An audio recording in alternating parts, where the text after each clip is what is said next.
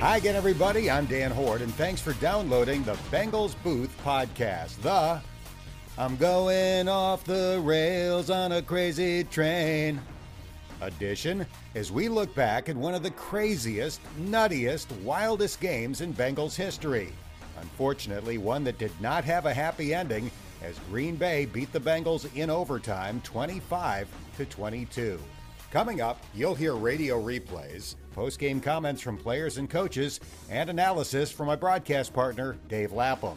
Then, in this week's Fun Facts segment, you'll get to know the pride of Parkston, South Dakota, Bengals offensive lineman Riley Reiff. The Bengals Booth podcast is presented by Ultimate Bengals, the free-to-play, next-level fantasy football game. You can download it now from the App Store and Google Play. And here's a quick reminder that you can have the latest edition of this podcast delivered right to your phone, tablet, or computer by subscribing on iTunes, Stitcher, Google Play, Spotify, or Podbean. It's the greatest thing since the latest Joe Burrow mic'd up segment. The Bengals quarterback was wired for sound by NFL Films in the Jacksonville game, and the results were exactly what you would expect. Awesome. If you haven't watched it yet, just go to Bengals.com and click the video section. Then scroll down until you see Mic'd Up, Listen to Joe Burrow. After listening, don't be surprised if you randomly yell out, "You can't zero me!" in the days and weeks to come. Now, let's get to Sunday's roller coaster ride. Aaron Rodgers entered the game 0-2 at Paul Brown Stadium with losses in 2009 and 2013, and the three-time MVP got off to a slow start on Sunday. Rodgers back to pass, forced to scramble to the right, running toward the near sideline, fires one downfield, intercepted by Chidobe Awuzie, nice. Running up the sideline to the 40, toward the middle of the field, to the 50, nice. The Packers 45, and gets tackled at the Green Bay 42 by offensive lineman Billy Turner. Chidobe Awuzie picking off a pass intended for Davante Adams and running it back into Green Bay territory. The Bengals weren't able to take advantage of the INT, but the next time they got the ball, they got on the scoreboard. Joe back at the 9 in the shotgun. First and goal from the 4. Burrow extends the hands, catches the ball, looks to pass, fires, caught by P. Nice. Touchdown! Bengals as he peeled out to the right, caught it around the 2, and took it past the pylon for the touchdown. It was 7-0 Cincinnati at the end of the first quarter, but Rodgers answered with a 75-yard touchdown drive. 2nd and 10 from the Cincinnati 12. Rodgers stomps the right foot, catches a shoulder-high snap, throws left, caught by Dillon, tight ropes the sideline, hits the pylon, touchdown, Green Bay. Lost coverage on Dillon. A.J. Dillon's 12-yard grab made it 7-6, and it stayed 7-6 when Mason Crosby missed the extra point. Crosby made a 44-yard field goal on the Packers' next drive to give Green Bay a 9-7 lead, and late in the half, that lead grew when Rodgers aimed for his favorite target. Aaron Jones lined up behind Aaron Rodgers. Tightly bunched formation. Rodgers throws it into the end zone, and it is caught. No, the ball pops out late. The touchdown signal is given. Adams with the catch. Trey Waynes in coverage. After Adams went out of bounds, the ball popped out, but the official there threw up his arms to say touchdown. Davante Adams, the NFL leader in receptions going into the game, finished with 11 catches for a career-high 206 yards. Here's Awuzie on what the Bengals did to try to stop Rodgers to Adams. Everything. We tried a lot of things. Obviously, great players, great connection between those two. We had some roll coverages, we had some double coverages, we had some singled up coverages. We had quarters, we had man, we had zones, we had everything. The touchdown pass made it 16-7 with 67 seconds left in the half. Plenty of time for Burrow to answer. 50 seconds left. Shotgun snap to Burrow. Good protection. He's looking. Scrambling right. Still looking. Burrow is going to step into a deep ball. Fires downfield for Chase. Caught! He goes into 20, the 10, the 5. Touchdown! Bengals. Joe Burrow waited and waited and waited and eventually delivered a strike to Jamar Chase for a touchdown with 36 seconds left in the half. 70 yards from Burrow to Chase. It was Jamar's 5th touchdown in 5 NFL games. Scramble drill, something we work on at practice. Ended up happening in the game. I seen Joe run out to the other side of the field. I just kept my eyes on Joe and ran to the other side like he did. How tough was that to haul that in? Because it looked like it almost went right by his hand. Did he touch it at all when it came higher? I don't think he touched that at all, to be honest. It went straight through his arms. Just like a distraction drill, really. Chase finished with 6 catches for a career-high 159 yards, and the Bengals trailed 16-14 at the half. After winning the coin toss and deferring for the 9th consecutive game, the Bengals got the ball to begin the 3rd quarter.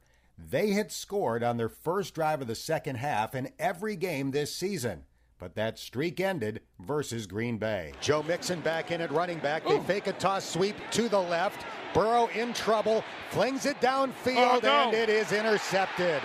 He was trying to float it down inside the 20 for Auden Tate, and Adrian Amos, the Packers safety, intercepts and goes down at the 17-yard line. The Packers turned that pick into points. A 44-yard field goal by Crosby gave Green Bay a 19-14 lead going to the 4th quarter. The Packers were on the verge of going up by 2 scores as they had it 1st and goal at the 6. But the Bengals defense got a stop, forced Crosby to kick a short field goal, and the margin was 8 when Cincinnati got the ball back with about 11 minutes to go. Burrow and the Bengals went to work, putting together a 13-play, 75-yard drive to tie the game. 2 receivers left, 1 right. Burrow hands it off. Mixon bouncing it wide to the right. Cuts back and takes it into the end zone. Touchdown! Bengals, 3:27 on the clock. Now they will line up and go for 2 to try to tie this game. The Bengals trying to tie it with a 2-point conversion. Burrow catches the shotgun snap. He's back to throw, moving to his left, throws toward the back of the end zone.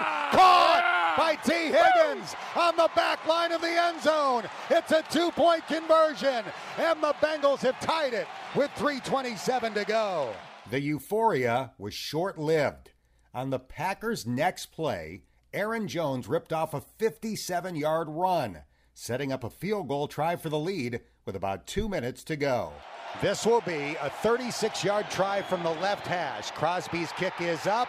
It is no good. No! Crosby missed from 36 yards. Woo! His streak of 27 consecutive made field goals going back to December 29th, 2019 comes to an end at the best possible time for Cincinnati.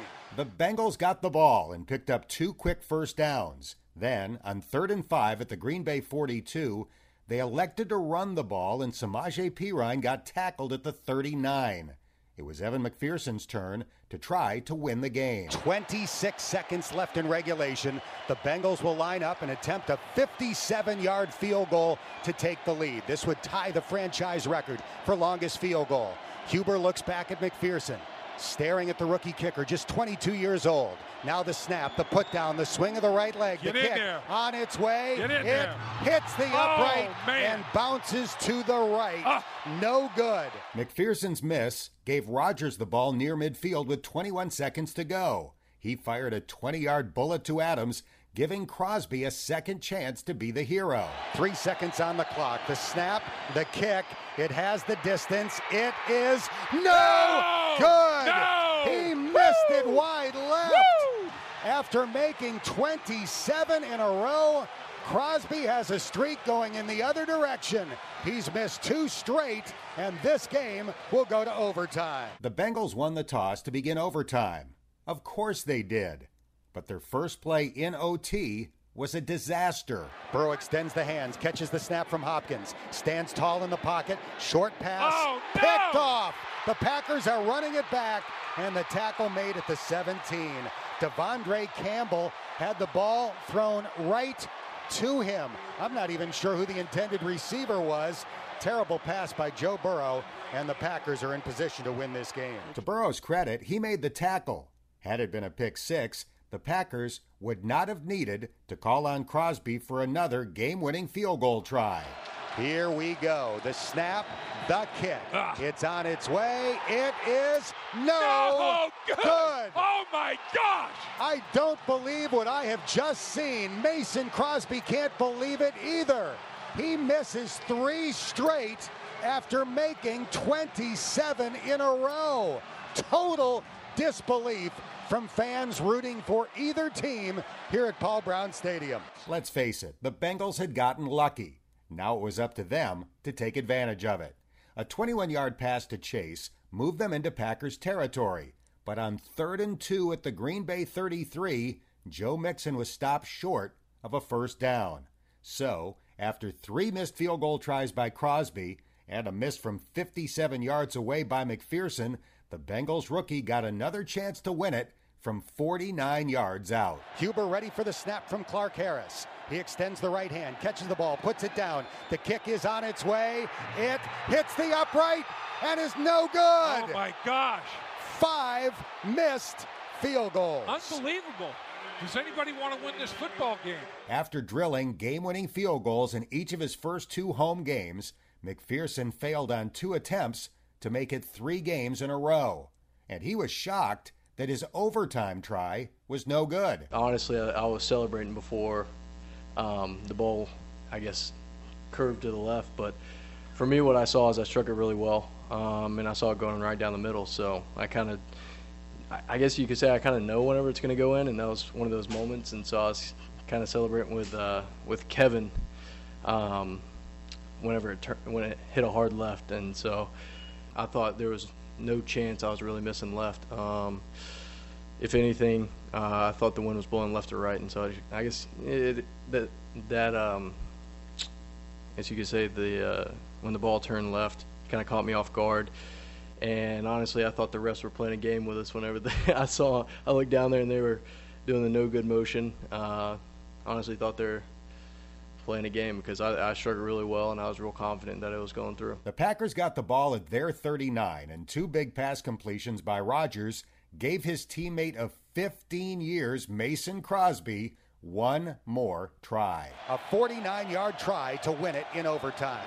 Crosby's kick on its way. It is good. And the Green Bay Packers win it 25-22. Here are Chidobe Awuzie and Zach Taylor on a crazy overtime defeat. It's ridiculous, man. I don't want to go through that too many more times, but that's why we love the game. You know, obviously being in it, you get to feel the raw emotion. But as a fan of the game and a fan of just competition, you know, you don't want to be in you want to be in that position. You want to be the ones in a close game and closing it out. That thing was a roller coaster. Sometimes I didn't know how we ended up in the situation we were in. You know, probably they felt the same way on their sidelines. But I just told our guys, I know exactly what kind of football team we have now. If there's any questions about what type of fight we have, what type of energy we have, what type of love we have for each other, and I know that the people that were at the game today, the people that are watching on TV, they should be proud of this team. And it's going to come down to some last-second plays, and sometimes we'll make them, sometimes we won't. But this team's going to fight to the end against great teams, great quarterbacks, and I believe in our guys, and this is going to serve us well over the course of the season. The Bengals went toe-to-toe with a team that's gone 30-7 in the last 2+ seasons. But a loss is a loss, and in the AFC North, you can't afford to lose when a win is in your grasp. Here again are Awuzie and Taylor. Personally, I think that was the toughest football game I've been a part of. Just the length, the physicality, the assignment of going against a team like that. So I think we're starting to learn about ourselves. It's going to be a great film to correct. Disappointed, but I think everybody's looking in the right direction. We expected to win this game going into it. We expected as it played out. We didn't need a moral victory to show us that we're capable of beating great teams in this league. We just want to win them, you know, and put ourselves in better positions. But again, sometimes when it comes down to something like that, that's just football. You know, there's a lot of teams that each week walk off the field and they feel like there was just an inch here or there that would have made the difference. And today it just didn't go our way. And again, it hurts to lose, but we got to pick ourselves up and go on the road next week and go play a great game against Detroit. The winless Lions are next. They fell to 0-5 with a 2-point loss in Minnesota. Now time for post-game analysis from my broadcast partner, Dave Lapham. Lap, just when you think you've seen it all, you have not. 5 consecutive missed field goals between the end of regulation and overtime before Mason Crosby delivers the game winner. The Packers tried to hand it to the Bengals late, and Cincinnati was not able to capitalize. Yeah, I mean, no one wanted to win that football game. It's in, like, down the stretch. It was crazy. They were all, other than Crosby had one that was like, from 40 yards or something like that, or 36 or something. He missed one that was kind of makeable. But 36. Yeah, 36-yarder that he missed. That one surprised me. But all the others, you're talking about 49 to 55-yard field goals. I mean, they're not real easy makes. But in today's NFL, the kickers are so good. Your expectations are, they can 50. That's like the old 42-yard field goal, 50-yard field goal these days. And I'm telling you, boy, I commented during the game that both kickers probably wanted to measure the distance between the uprights. They were just missing, hitting uprights, clanging off of uprights, and just a tough day. McPherson learned a lot today. I mean, that's a guy. The kickers tonight will not sleep a wink. There's no question about that. And there's not a whole lot of guys that are going to get great amount of sleep. Nobody's going to sleep 8 hours tonight, I can tell you that. They're all going to be, you close your eyes, and literally, Dan, it's unbelievable. I remember it's happening to me. Close my eyes, and my eyeballs became projector lenses, and you're seeing plays that could have changed the outcome of the game. And this is one, I can't remember a game that has as many plays in it. When you factor in special teams, offense, defense, it's like there's probably 20 plays that if any one of them went the other way, it's a different football game. How about Evan McPherson leaping into the arms of Kevin Huber on his last field goal attempt because he thought it was good? He sees the no good signal, and he thought they were joking. That's how good he felt about that kick. That thing, it looked like it was dead center, and it kept hooking. The amount that thing hooked down the stretch was unbelievable. And I think that because he kicks it so straight, I think he was stunned. I don't know if it was a breeze. I don't know what it was that took that football, but it moved it from the middle of the uprights to that upright big time in the last 20 yards that it traveled. I mean, Zach Taylor was talking about it in the locker room after the game. He was shocked how much that field goal moved in the final few yards when it was in the air. There were a lot of plays in this game. First drive of the second half, it was 3rd down and 2. They threw an incompletion. It was 4th down and 2. They went for it. That got wiped out by a penalty.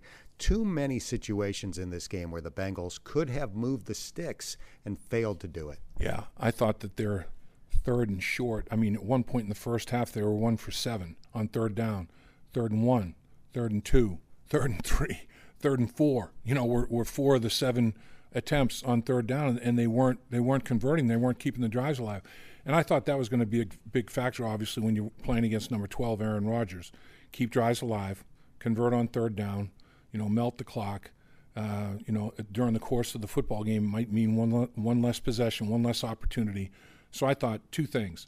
I thought their 3rd down non-execution in the first half was painful, and I thought the fact that they didn't take advantage of the turnover, they got nothing out of it. They got great field position at the 46-yard line or something, and went backwards and got nothing and punt the football.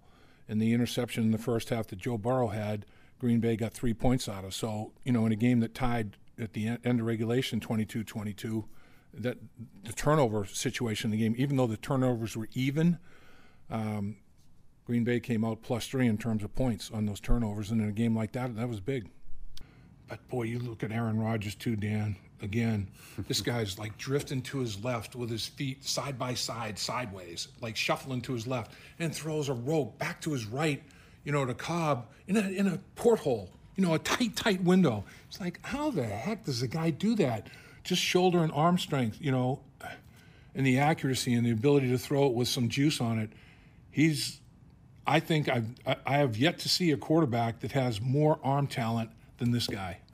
This is the 3rd time I've seen him in person, and every single time, and at different stages of his career, and every single time he'll make a wow, you kidding me throw.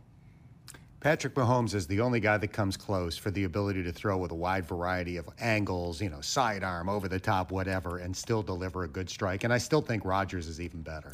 Yeah, I think at comparable age, Rodgers and Mahomes were like, but this guy's he's 39 years old. 37. Don't age him. Okay, 37. 37 and doing it at such an unbelievable level.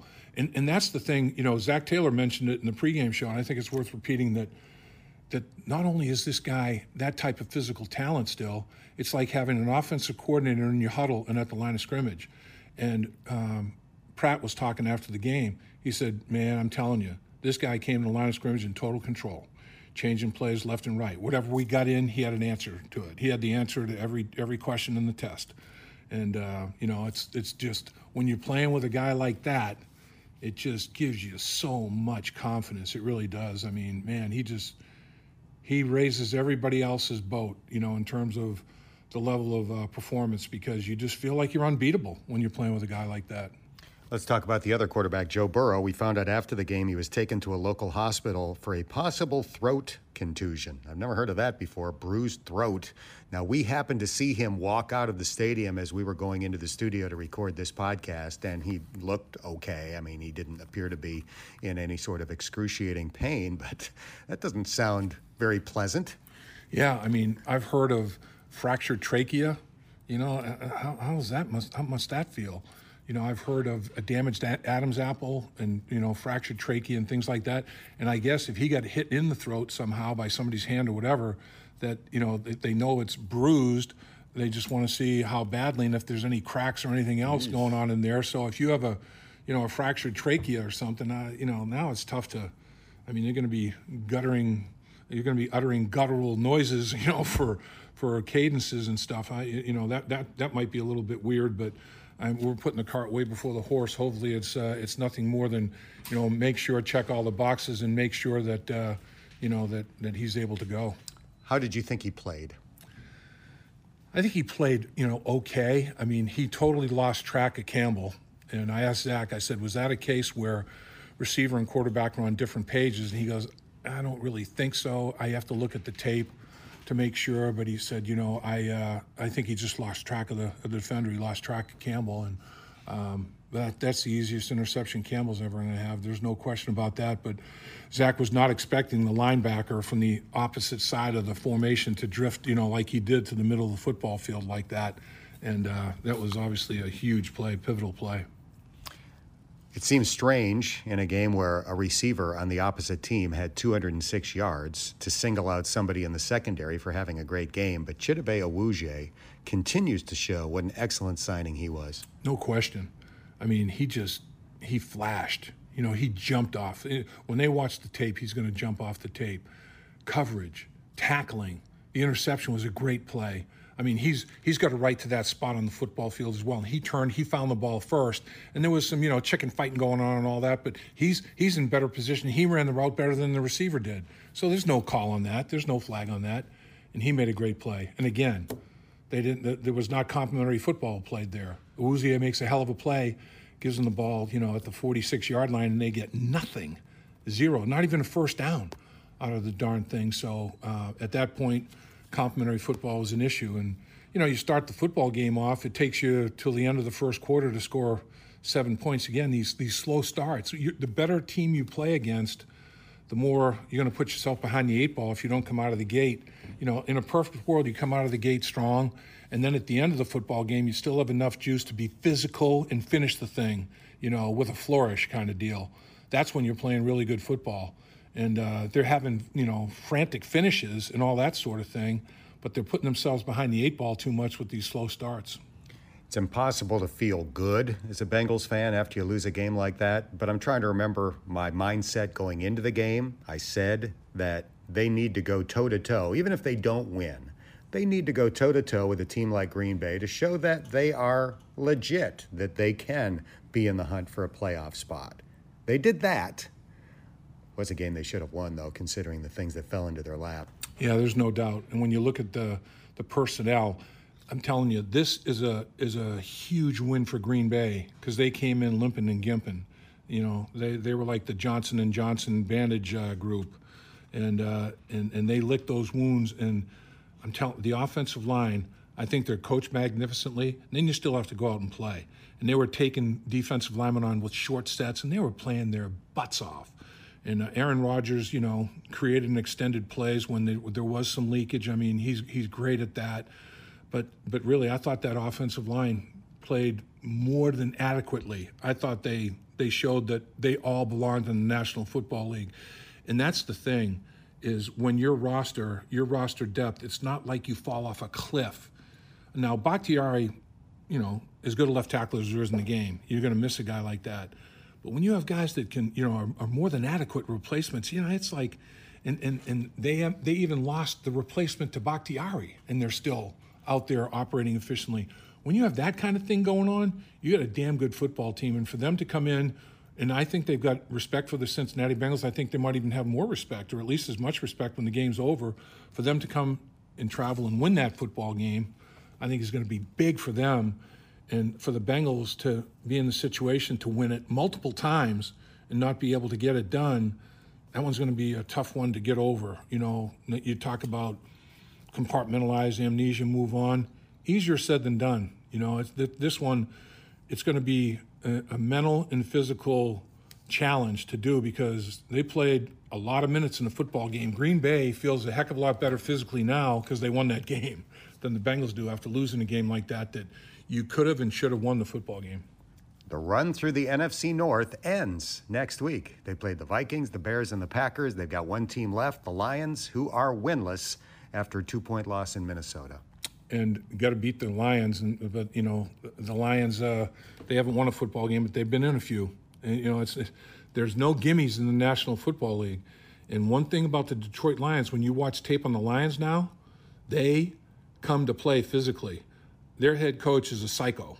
Matt Campbell he's an absolute psycho. So he demands that. So you're going to get that. I mean, when that game's over, it's going to be, ooh, man, when you're in the locker room, it's like, oh, I remember that hit. Oh, yeah, that hit. You're going to have to come out and be physical. And that's going to be the big challenge. After losing the way you lost to the Green Bay Packers, Detroit lost, obviously, a game they could have won and maybe should have won as well. Who's going to be able to bounce back the quickest and the best? That might be a big factor in who puts a W in the left-hand column next week. Here's a quick reminder to join Lapp and me for the Bengals Game Plan show on Wednesday night from 6 to 8. We'll be at Vince's Other Place. That's a sports bar on Hamilton Ave in Mount Healthy. We'll have lots of giveaways during the commercial breaks. The Bengals Booth podcast is presented by Ultimate Bengals. It's next-level fantasy football. With Ultimate Bengals, you're in control of your team. Download it for free from the App Store and Google Play. Now, time for this week's Fun Facts segment, where you get to know the person under the pads. Time for some fun facts with Riley Reef from Parkston, South Dakota, in the southeast corner of the Mount Rushmore State, population about 1,500. Tell us a little bit about growing up in Parkston and what you love about home. Just the people, great Midwestern people, down to earth. Man, I couldn't imagine growing up anywhere else. Still to this day, I got a big following in my hometown, and I owe a lot to a lot of people in that town. And it's a small town, like you said. A lot of people, they know a lot about you, but that's also a good thing. I mean, people take care of one another, and I'm real. Take a lot of pride in coming from Parkston. Did you grow up with a lot of family nearby? Yeah. My mom was one of 19, so family reunions were big, stuff like that, and family's real big to me, and see them quite often. So, I know you love hunting and fishing. Do you have an all-time best hunting and fishing story? There's a lot of them that come to mind.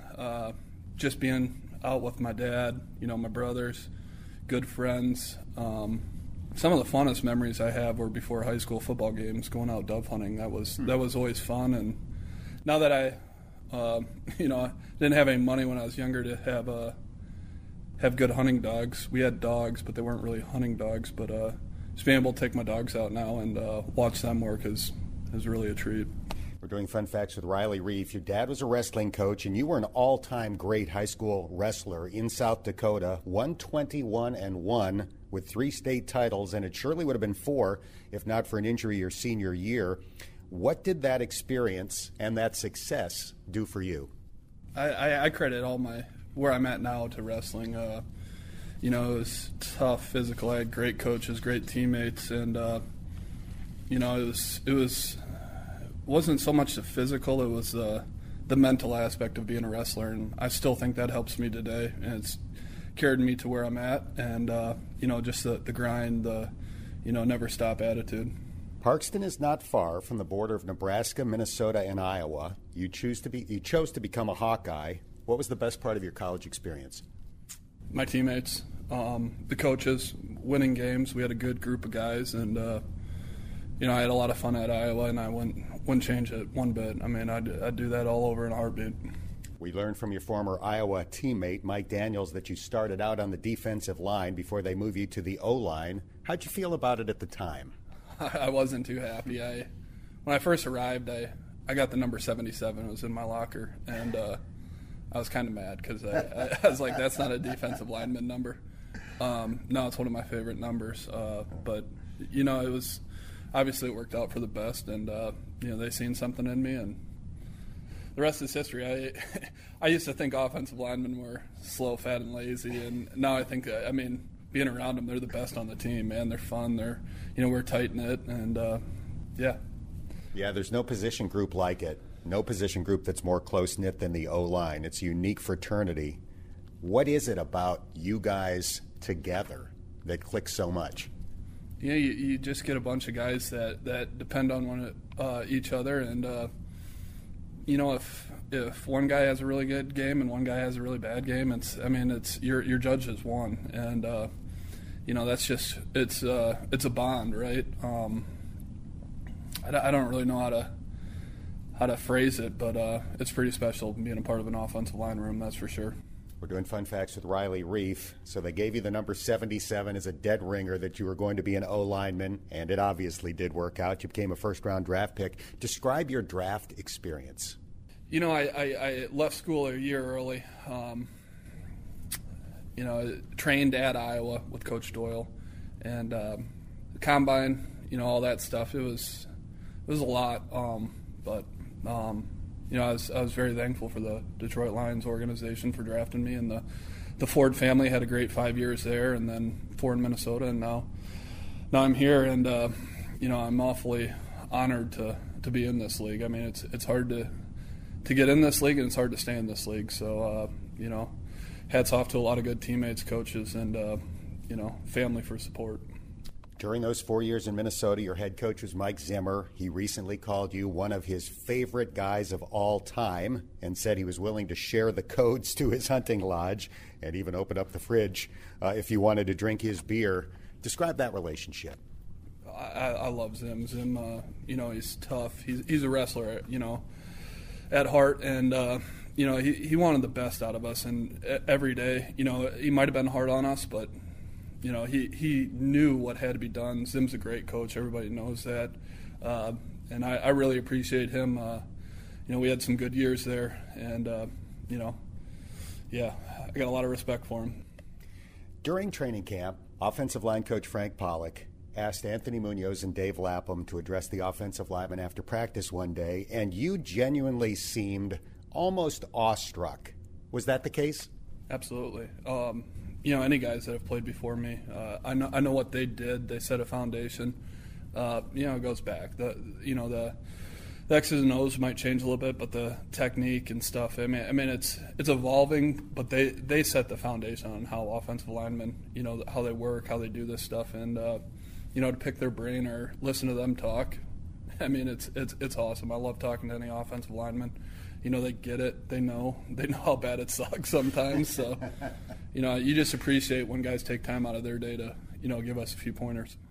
All right, a few wild card questions for Riley Reiff. Who is your all-time favorite athlete in any sport? I'd probably say Tim Brown from the Oakland Raiders. I remember him. I got one of his cards when I was younger, and I liked him at the time, but I come to respect him even more once you get older and you're in this professional. Probably be him. That one definitely caught me off guard. I thought you might go with Dan Gable. Yeah, I like Dan too. Is there anything you like to splurge on? Probably hunting and fishing stuff. You mentioned your hunting dogs. Are they expensive? No, yeah, they are. The prices are going up on dogs nowadays, but yeah, they're just they're bred locally around South Dakota and just find a good pedigree. If you could meet anybody in history, athlete, actor, statesman, whoever it might be, who would that person be? Maybe Teddy Roosevelt. He liked to hunt, fish, and I think he's an interesting character. Maybe him. All right, you are the first person to ever go with Teddy Roosevelt to answer that question. I love it. All right, last thing, and now that you mentioned the Tim Brown thing, this all makes sense because I read that as a kid you were a Raiders fan because of the mailman. Can you explain? Yeah, well, my dad was a Raiders fan too, and we'd always get my mom was a Vikings fan, so we'd get the Vikings game, but then we'd usually get a West Coast game, and sometimes we'd catch Raiders on, and that's how I became a Raiders fan. And the mailman was always harping on me about the Raiders too. But yeah, I just like the atmosphere that I've seen on TV. I've never been to a game there. I've played there, but I just like the the fans, and they were tough. They were physical and stuff like that. I appreciated that. You'd fit in the black hole. I don't know about that. You don't have to put on all the makeup. You just have to be rowdy. In any case, I really appreciate your time. Best of luck the rest of this year. It's great to have you on the team. We appreciate it. Thank you. That's going to do it for this episode of the Bengals Booth Podcast, brought to you by Ultimate Bengals, the free-to-play, next-level fantasy football game. Download it now from the App Store and Google Play. If you haven't done so already, please subscribe to this podcast, and if you have a minute, give it a rating or share a comment.